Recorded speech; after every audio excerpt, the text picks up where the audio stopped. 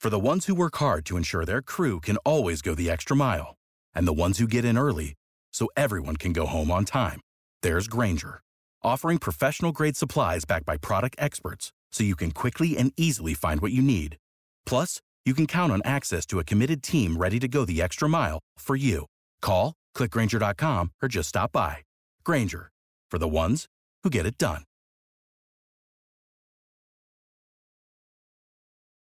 I'm Kathy with a C. And I'm Kathy with a K. Here's to Season 3 of Killer Destinations. Today's destination is Brownsville, Texas. Brownsville is located in South Texas, just on the other side of the border from Matamoros, Mexico. Situated along the banks of the Rio Grande River, this city of more than 180,000 residents boasts a rich and diverse history that spans centuries.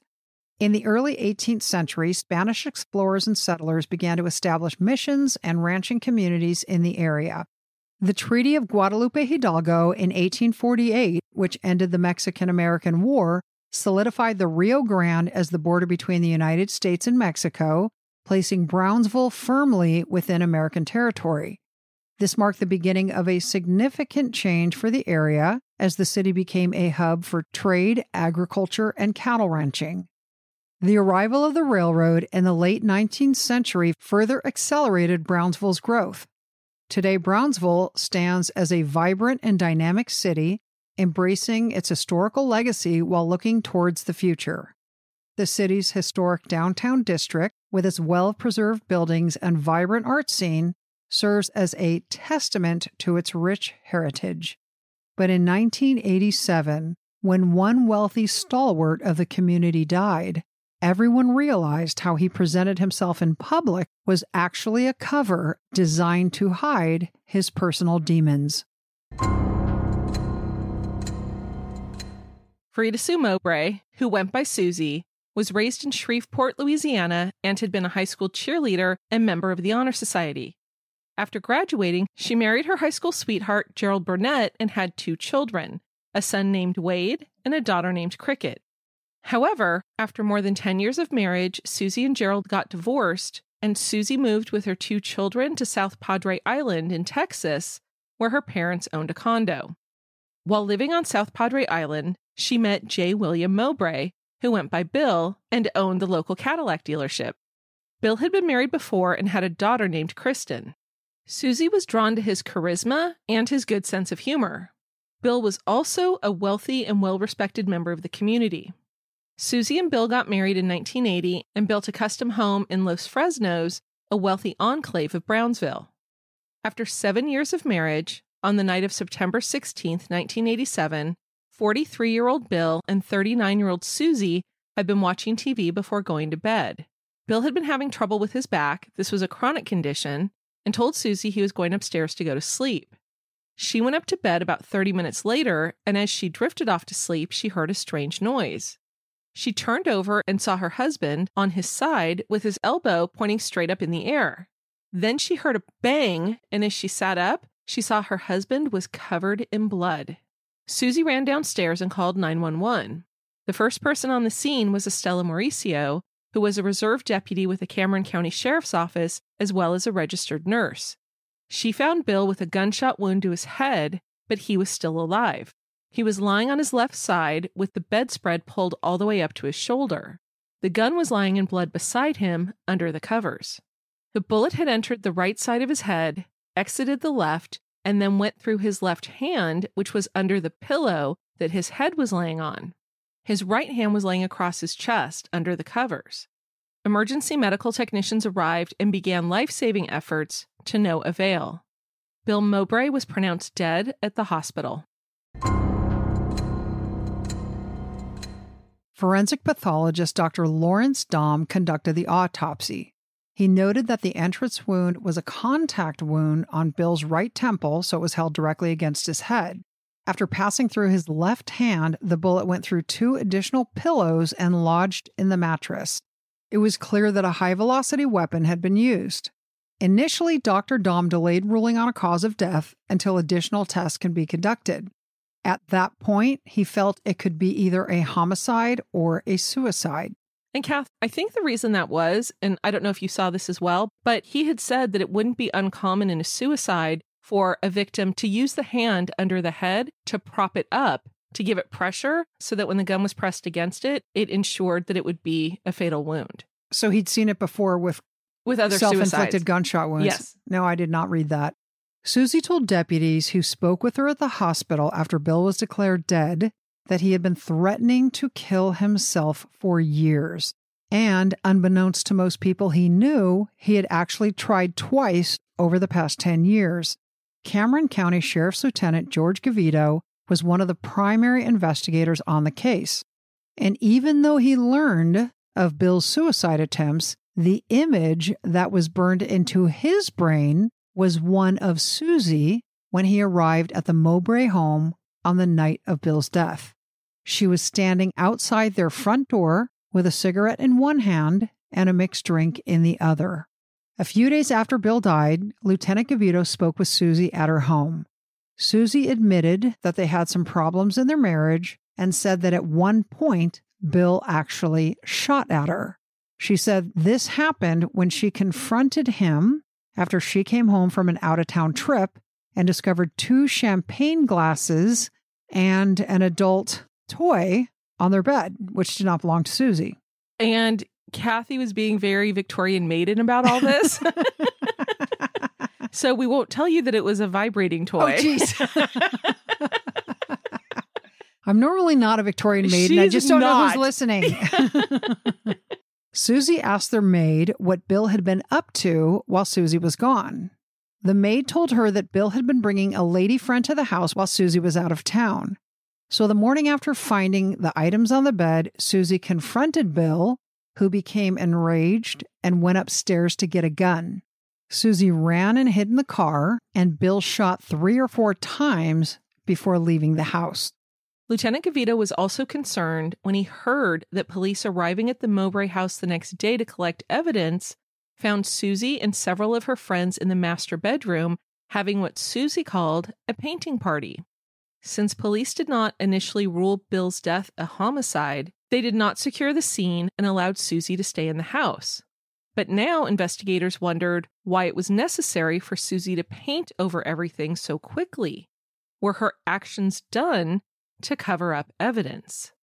Then, detectives discovered that one day before Bill's death, Susie found out that Bill had made changes to their life insurance policies. His old policy, which named Susie as the beneficiary, was due to be canceled within a few days. And at that point, the new policy would take effect, and it named his 17-year-old daughter Kristen as the beneficiary.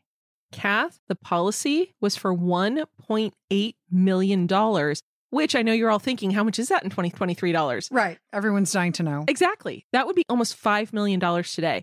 Police now believed they may have found their motive for Bill's murder. And Kathy, I thought this was interesting. The law in Texas, at least at that time, and I don't know if it's common everywhere, but it was interesting when I heard it, is that if you buy a life insurance policy, you have to have it for at least 2 years before it will pay out for a suicide. That's interesting. I didn't know that. I don't know if we have any rules governing that in California. My impression is that it's a policy by policy basis. See, and I just thought from all the TV shows I watch that life insurance never covers suicide. It's not uncommon for it to be 1 year. You cannot kill yourself within 1 year of your policy purchase. And like I said, though, that was the law in Texas at the time. This is 1987. Right. Might have changed. By this time, forensic pathologist Dr. Dom had concluded Bill's death was a homicide after all, in large part because there was no brain matter or blood spatter on Bill's right arm, which would have been used to pull the trigger. As Kathy mentioned, it was a high-velocity weapon, and Dr. Dom believed there would have been significant blowback on his arm. Then, 7 weeks after Bill's death, Texas blood spatter expert Austin Police Sergeant Dusty Heskew completed his analysis of Susie's nightgown. A luminol analysis of the nightgown showed minuscule specks of what was believed to be blood. Investigators concluded that Susie straddled Bill and shot him. And now they believed this explained why Bill's right hand and arm did not have any brain matter or blood spatter. Susie Mowbray was indicted on December 4th, 1987, almost 3 months after Bill died in their bed. That is fast. That's very fast. According to court records, the indictment accused her of intentionally killing her husband Bill with a .357 Ruger revolver. Susie entered a plea of not guilty and was released on a $150,000 bond. One of Susie's defense attorneys requested a venue change due to excessive pretrial publicity in the small Cameron County region.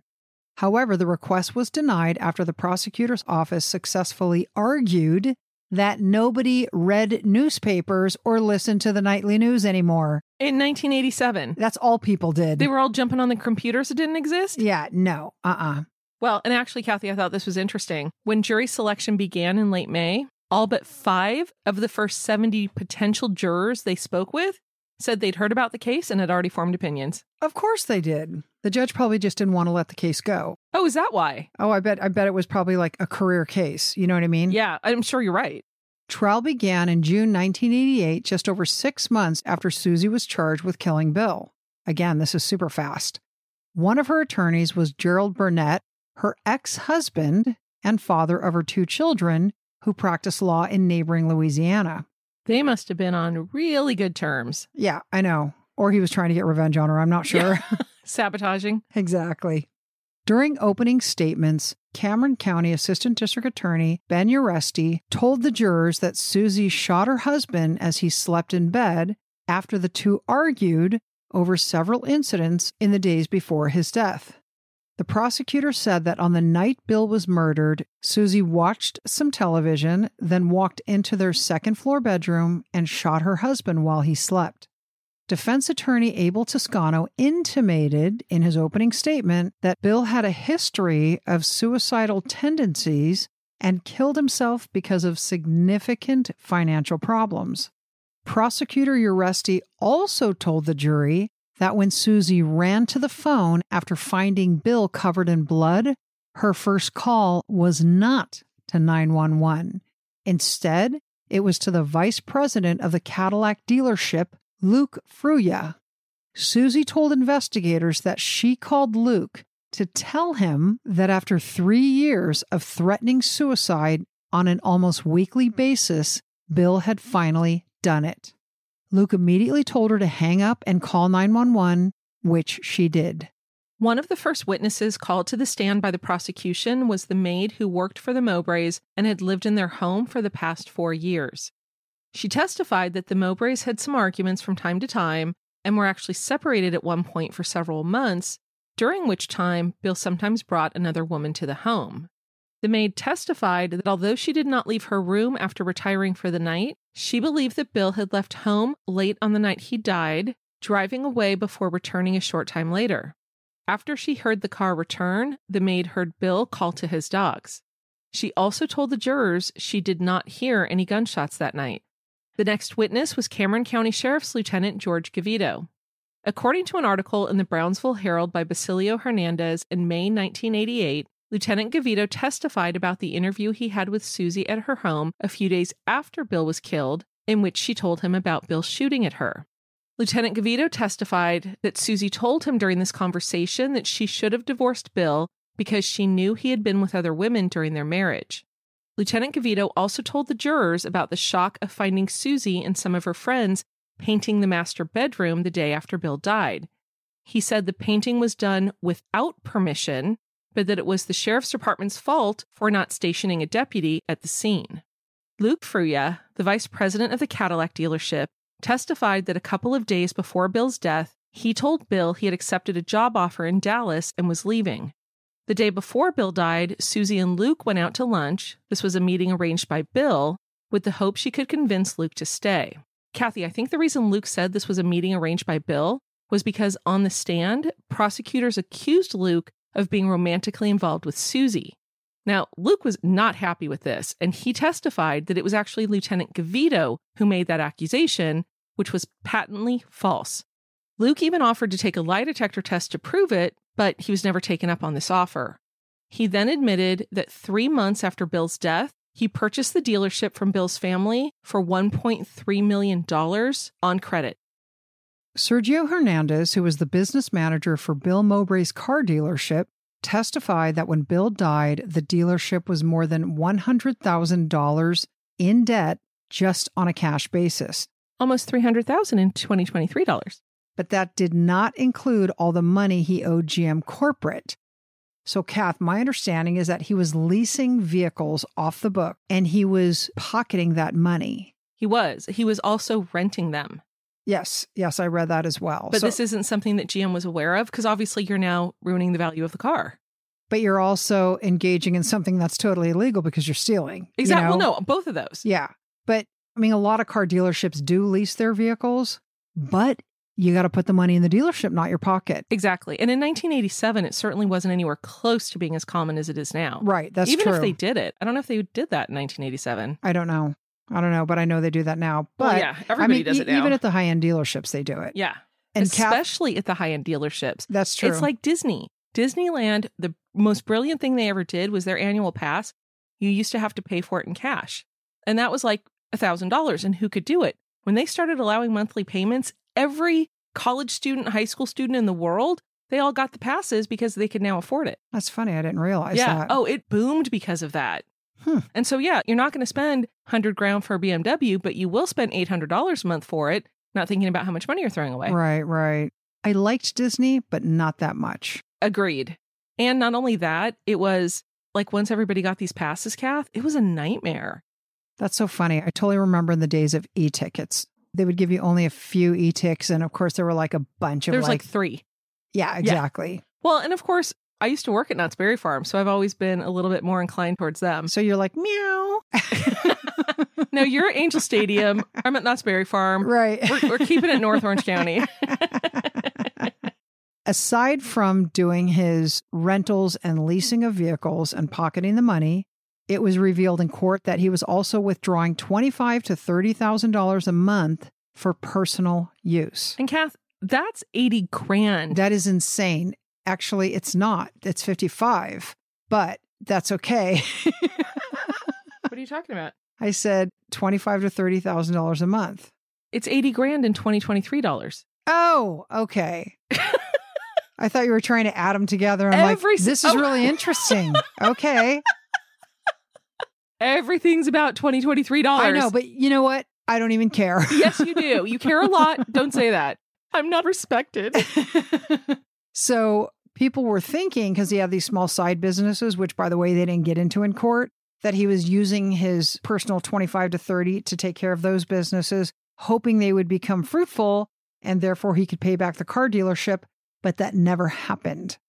In addition to the $1.8 million life insurance policy, and this was the one that his daughter Kristen was scheduled to be the beneficiary of, there were other multiple policies that were in the process of being changed. Insurance agent Robert Swanter testified that Bill was in the process of consolidating several additional policies and again removing Susie as the beneficiary.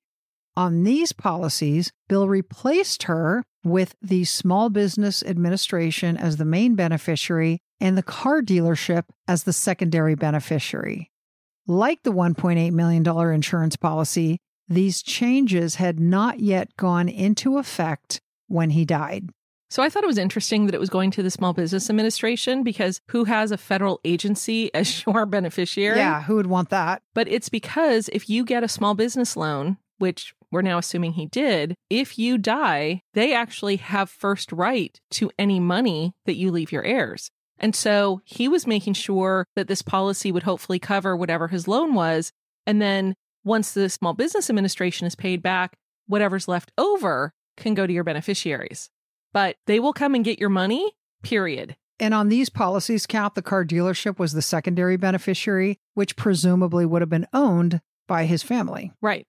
In addition to the pathologist testifying that it would be impossible for Bill to have shot himself and not get blood on his right hand, the prosecution also called Sergeant Dusty Heskew to the stand. He told the jury that he is the only blood spatter expert in Texas who is recognized by the Department of Public Safety and is the person who found minute traces of blood on Susie's nightgown with the use of luminol. Sergeant Heskew testified that he first tested the blood on Susie's nightgown with a hemostick, which is used by doctors to detect blood in urine. According to his testimony, the hemostick showed high-velocity blood spatters on the nightgown, which he said can only occur from gunshot wounds or a car accident. By the way, this I thought was interesting because obviously if I hit you in the head with a baseball bat, please don't. There might be an issue there. I agree. I thought that was awfully exact in terms of what can cause it. Exactly. So, but again, this is his testimony. And if she hits me in the head with a baseball bat, I've got a lot of witnesses. That's true. You just better watch yourself, Missy. During his testimony, Sergeant Heskew got off the stand and knelt on the floor over a dummy and told the jury that this was how Susie shot her husband. Kath, why are so many dogs now suffering from health issues? Actress Katherine Heigl, who's helped save over 16,000 dogs through her foundation, said she's seeing more issues with joints, odors, and health than ever before. And after doing a ton of research, she feels there's one place we can look to improve any dog's health: their food. What she discovered is actually the way many dog foods are made can create toxins that could be wrecking our dog's health. And this is true even for many of the premium brands. Fortunately, she found that just by adding a few special superfoods to her dog's food, she saw a huge transformation in their health. She's made a 20-minute video explaining step by step how anyone can do the same thing to see incredible changes in their dog's health. And Kath, as you know, we have a schnauzer named Ollie, and even though my husband insists he is not, he is overly flatulent. After I started giving him this food, I swear there was a reduction in his smell. I love that. And I'll come over to your house now. Exactly. Well, and you know, we have a Vizsla we call Orange, and she's a senior dog. And over the last couple of weeks, she has actually had more energy to be running around the backyard with the younger dog, the Doberman we call Brown. Or Crazy. A little bit. So if you want to keep your dog healthy and happy, go to badlandsfood.com/killerd and watch Catherine's video right now. Again, that's badlandsfood.com/killerd. For the ones who work hard to ensure their crew can always go the extra mile, and the ones who get in early so everyone can go home on time, there's Grainger, offering professional-grade supplies backed by product experts so you can quickly and easily find what you need. Plus, you can count on access to a committed team ready to go the extra mile for you. Call, click Grainger.com, or just stop by. Grainger, for the ones who get it done. What's the easiest choice you can make? Window instead of middle seat? Picking a vendor who sends a great gift basket? Outsourcing business tasks you hate? What about selling with Shopify? Whether you're selling a little or a lot, Shopify helps you do your thing, however you cha-ching. Shopify is the global commerce platform that helps you sell at every stage of your business. From the launch your online shop stage to the first real-life store stage, all the way to the did we just hit 1 million orders stage. Shopify's there to help you grow. Whether you're selling scented soap or offering outdoor outfits, Shopify helps you sell. Wherever and whatever you're selling, Shopify's got you covered. Sign up for a $1 per month trial period at shopify.com/try. Go to shopify.com/try now to grow your business, no matter what stage you're in. Shopify.com/try. Susie Mowbray did not testify in her own defense, but her lawyers brought friends and relatives to the stand to testify that Susie wasn't capable of murdering her husband. Susie's father, Bill Wright, testified that she told him that night, "Daddy, Bill has shot himself." Kathy, say it with an accent. Well, Daddy, Bill has gone and shot himself. Okay. Continue. And Susie's father, Mr. Wright, actually testified that at one point, Susie fainted and he had to catch her. During Mr. Wright's testimony, the defense played a taped interview at the hospital the night of the shooting with Detective Roger Olson. On the tape, when the detective asked Susie if she had a lawyer, Susie turned to her dad and said, "Daddy, I haven't done anything wrong. I don't need a lawyer." Mary Lou Ryan Ray, a former lawyer for Bill Mowbray, testified that in the spring of 1985, just over 2 years before he died, he asked her to review some life insurance policies for him for double indemnity and suicide clauses. Ms. Ray testified that she delayed reviewing the policies for as long as possible because she was afraid if she told Bill that he was covered in the event of suicide, he would kill himself immediately. She told the jury that Bill told her that he had once attempted to kill himself with a gun. Now, Kath, this revelation, one of the prosecutors jumped up and said, aren't you violating attorney-client privilege by discussing Bill's personal life that he disclosed to you? Ms. Ray responded that, no, in fact, I'm not, because this statement had been made by Bill in writing on his insurance applications. Right. So she knew the law. Like no privilege. Exactly. Right. Austin psychiatrist Walter Riffslager. Reifschlager. Come on, it's German. That also means not frizzy hair this time, which is funny, but ripe storage. Ripe storage? It does. I actually mispronounced it on purpose so that you guys can hear didn't. Kathy scream German into the microphone. Reifschlager. Exactly. So, Austin psychiatrist Walter Reifschlager was also brought to the stand. Dr. Reifschlager, I know I'm saying that wrong. No, you aren't. That's correct. Dr. Reifschlager was also a marriage counselor and met with Bill and Susie twice in that capacity. He testified that he was sure Bill committed suicide because Bill had told him about his business problems and said he would kill himself before going to jail or going broke. Other than Bill Mowbray's business manager testifying that Bill had major financial problems, the prosecution never addressed the issue. So the defense called Joseph Wendt, Bill's accountant for more than 20 years, to the stand. Mr. Wendt testified that his finances were so critical at the time of his death that Bill would have had to bring in outside money or sell the dealership to get out from under his debt. Mr. Wendt told the jury that he and Bill were about to be indicted on criminal charges by the IRS and face significant jail time. But he recently learned that federal agents were planning to drop the charges against him, but not Bill. He testified that if Bill were still alive, he would be in major trouble with the IRS. Then the defense brought 3 women who were friends of Susie's to the stand to address the accusation by Lieutenant Gavito that Susie painted the master bedroom the day after Bill died without getting permission. 2 of Susie's friends testified that they in fact received permission to paint the bedroom from the deputies who were present at the scene. One of them actually testified that she was given permission to remove the furniture. She testified that she had planned to clean the carpet and the furniture, but deputies told her that the blood could not be removed and would stink more and more throughout the years. This witness also said that the deputies told her the carpet and furniture should be destroyed once it was removed from the house. The third friend testified that her husband and son were with her that day to help remove furniture and carpeting, but were delayed because they were waiting for the sheriff's department to approve the removal. 3 weeks after trial began, the case went to the jury. On June 9th, 1988, 9 months after Bill Mowbray died, Susie Mowbray was found guilty of his murder. That same day, she was sentenced to life in prison. Susie's family was stunned. Susie's ex-husband, Gerald Burnett, hired an appellate attorney named Robert Ford to work on her appeal. According to a Los Angeles Times article by Elizabeth Hudson, Susie's son Wade was 16 years old when his mother was convicted. From that point on, he was focused only on getting his mother released from prison. He even decided to follow our footsteps and enroll in law school.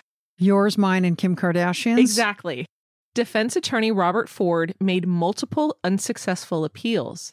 Then, Susie's son Wade discovered something that changed the game. 5 years after Susie was convicted, Wade began reviewing court records and testimony from the trial. What he found was a report that was never referenced in the trial. A nationally renowned blood spatter expert who consulted with the prosecutors said there was no blood on Susie's nightgown, and therefore she could not have shot her husband. With his mother's attorney, Robert Ford, Wade, who was now a law student, filed a request for a new trial. This was 7 years after Susie was convicted of killing her husband. After a series of hearings, in December 1996, the Texas Court of Criminal Appeals ordered a new trial. Susie was released from prison 6 months later after posting a $35,000 bond while she awaited a new trial. Susie Mowbray's second trial began on January 12, 1998, and it had received enough national attention that it was covered on court TV. The 16-year-old boy who watched his mother get convicted in 1988 was now 26 years old and a third-year law student at Louisiana State University, and he was now serving as the chief investigator for the defense team. At the beginning of the second trial, the prosecutor's opening statement changed from Susie killed her husband for money and instead alleged that Susie continued to give different stories about what happened on the night Bill died. The prosecutor basically said, when Susie talks about it, she tells lies. She's a lying liar who lies? That's right. That was pretty much what they were saying. The defense's opening statement again focused on Bill's mental health and significant debt. And Kath, rather than focusing on the family and friends and bringing in character witnesses, this trial really focused on Bill's crushing debt and the criminal probe by the IRS. But it also focused on his significant mental health issues.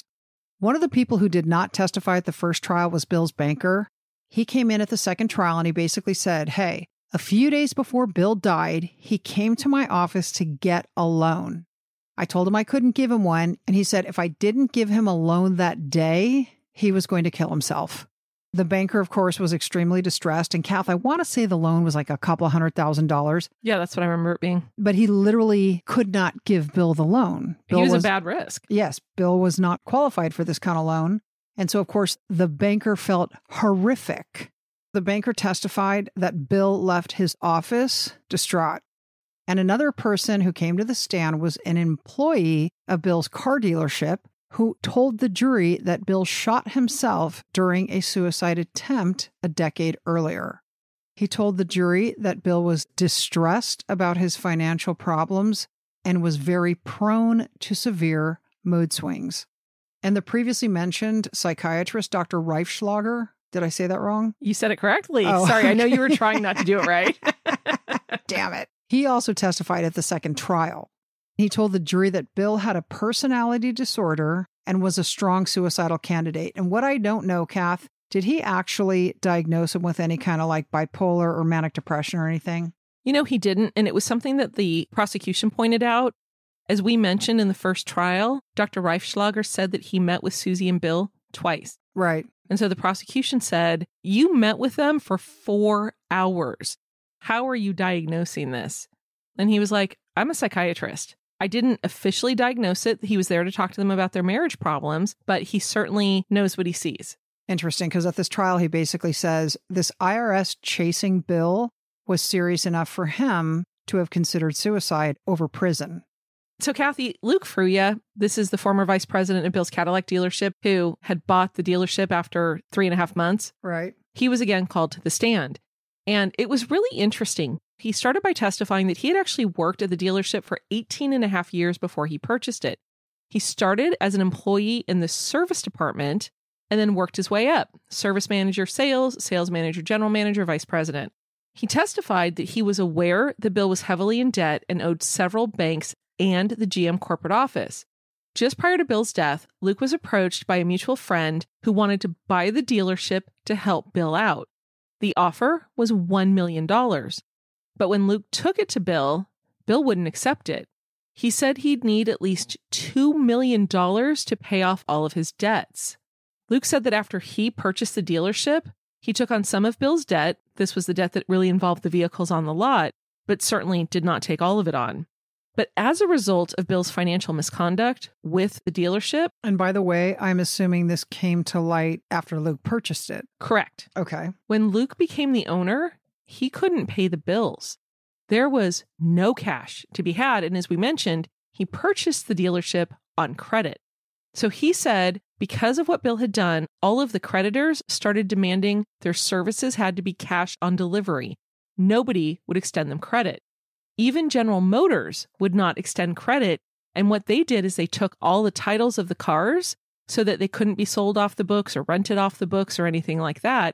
But then that causes a delay in processing a sale. Right. So he said that what he actually had to do when he first got there is he and the staff pulled together anything they could sell that they actually owned, whether it was equipment or tires or, obviously not the cars, anything, and they essentially had a fire sale in the service lanes just to get cash to pay the staff and get the work done. Damn, that is incredible. He was close to tears in quite a bit of this testimony, just remembering it. But part of that was also because he was very close to Bill, and his death was painful. Exactly. Sergeant Dusty Heskew, the prosecution's blood spatter expert in the first trial, was also called by the defense. Kathy, he was only on the stand for a few minutes, and I know you've been in court enough. Certainly I've watched enough TV. You're not on the stand for a few minutes. But they just asked him a couple of questions. The first question they asked was, were you aware that you were the second person the prosecution came to find blood spatter evidence? Yes, I was aware. And they said, do you know who the first person was they contacted about blood on the nightgown? And he said, well, yes, it was Dr. Herbert McDonnell. Well, is he any good? And Sergeant Heskew described Dr. McDonnell as basically the godfather of soul. I'm paraphrasing, but essentially otherwise known as the person everyone in the nation refers to as the founder of blood spatter interpretation. Then Sergeant Heskew was asked to confirm that after testifying at the first trial that there was blood spatter on Susie's nightgown, 7 years later, he now admitted that he didn't know if it was really blood. What had happened, Kathy, is that when Sergeant Heskew did this luminol procedure that we talked about in using the hemostick, luminol does not actually find blood. It finds blood and other substances. So when you spray it on a fabric, it glows, but then it goes away after like 30 seconds. So now you know where you have to look for blood. So the luminol glowed, but Sergeant Heskew admitted he never followed up and actually tested those areas to see if it actually was blood. Basically, he used this hemostick, which is not a true blood test. Right. The defense attorney said, so what you're saying is that your tests on Susie's nightgown were scientifically invalid. And Sergeant Heskew said, yes, they were. Mic drop. Yeah, no kidding. After Sergeant Heskew's testimony, his very brief testimony, the final and most critical witness took the stand, and that was forensic expert Dr. Herbert McDonnell. He walked the jury through his analysis of Susie's nightgown and how he was able to scientifically determine that there was no blood on it. And as a result of that, Dr. McDonnell said Bill's death was suicide and not homicide. And Dr. McDonnell also testified how he was a consultant for the prosecution. In no uncertain terms, he delivered this information to them. He was never called as a witness, and the information was disregarded. So now, Kath, the prosecution at the second trial is like, ruh-roh, what are we going to do? So they call this guy Dr. Vincent DeMaio. Now, he's the chief medical examiner in San Antonio. Dr. DeMaio was hired as a consultant by the prosecutors at the first trial, but he also never testified. And the point of his testimony at the second trial was really simple. He was using sort of a common sense approach, not a scientific approach. He basically said if Bill had killed himself, there would have been at least some blood on his right hand and arm, but investigators testified that they saw none. The defense, of course, was smart enough to have addressed this, and Dr. McDonnell testified, hey, look, in a situation where there are emergency medical technicians doing resuscitation efforts, it is not uncommon that evidence is wiped away. And what I thought was very interesting in this case is that either Susie shot him or Bill shot himself. Both of their hands were tested for gunshot residue, and there was none. The defense's implication is that Susie had no gun in her hand, and the EMTs, in their resuscitation efforts and their delivery of Bill to the hospital and probably getting IVs in him and all that kind of stuff, eliminated some evidence.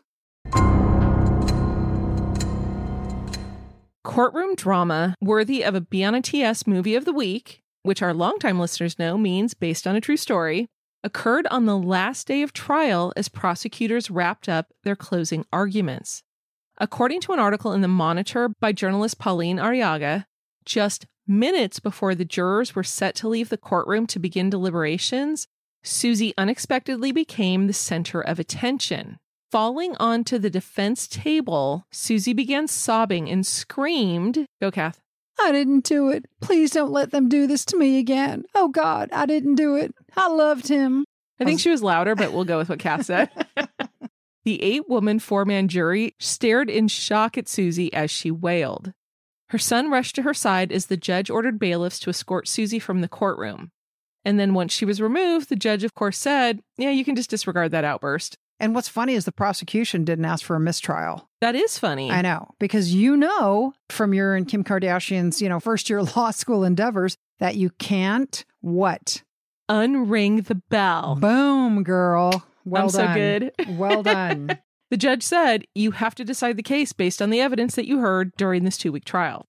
On January 24th, 1998, this is 10 and a half years after Bill Mowbray was killed, after 2 days of deliberations, the jury came back with a verdict. Not guilty. Susie's son and daughter rushed to their mother's side to hug her. After the verdict, jury foreman Edward Saldivar took the unusual step of reading a letter from all the jurors regarding their decision. Now, full disclosure, I could not find a copy of this letter, but based on news articles, it said in part that the outcome of the trial was due to the improper handling of evidence and that the prosecution was unable to prove Susie's guilt beyond a reasonable doubt. After the acquittal, Bill's brother Jim was stunned. Jim said he was disgusted, to say the least, because there was no question in his mind that Susie committed the murder.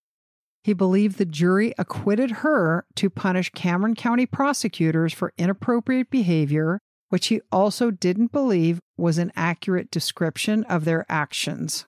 And yet, the Texas Court of Criminal Appeals respectfully disagreed with him. Yeah, at least after the first trial, that's true. Outside the courtroom, after she was acquitted, Susie thanked her son and her attorneys, and she also said, "Thank God, and most of all, thank the jury." The next day, in an article in the Monitor, Associated Press journalist Pauline Arriaga reported that at a victory party following her acquittal, Susie and her family discussed their plans for the future. First up was making the rounds at the national talk shows, beginning with flying to New York to appear on the Today Show. After that, Susie planned to return to Dallas, where she'd been living with her daughter since being released from prison a year prior, and she was going to take life just one day at a time. As for her son, Wade, he said he wasn't sure what the future held for him. He was scheduled to graduate from Louisiana State Law School just a few months later, but didn't know if he wanted to practice law after living through his mother's legal nightmare. But he didn't want to make a decision based on how he felt at that point, and would decide what was next after he had a little time and space from his mother's case. And we looked him up, and it turns out he became a lawyer in Louisiana. Thank you for listening, and we want to thank one of our listeners, Melissa, who gave us this case suggestion. And if you didn't listen at the beginning of it, we are on Patreon. Tell your friends, tell your neighbors. It is a great holiday gift. Oh, it is. It is. And hostess gift. If you like extra content with no ads, please join us. Oh, and we also have bloopers, by the way. Oh, only at certain levels. That's only at true. the second and third levels. But it's just a little bit more money. Exactly. And you're worth it.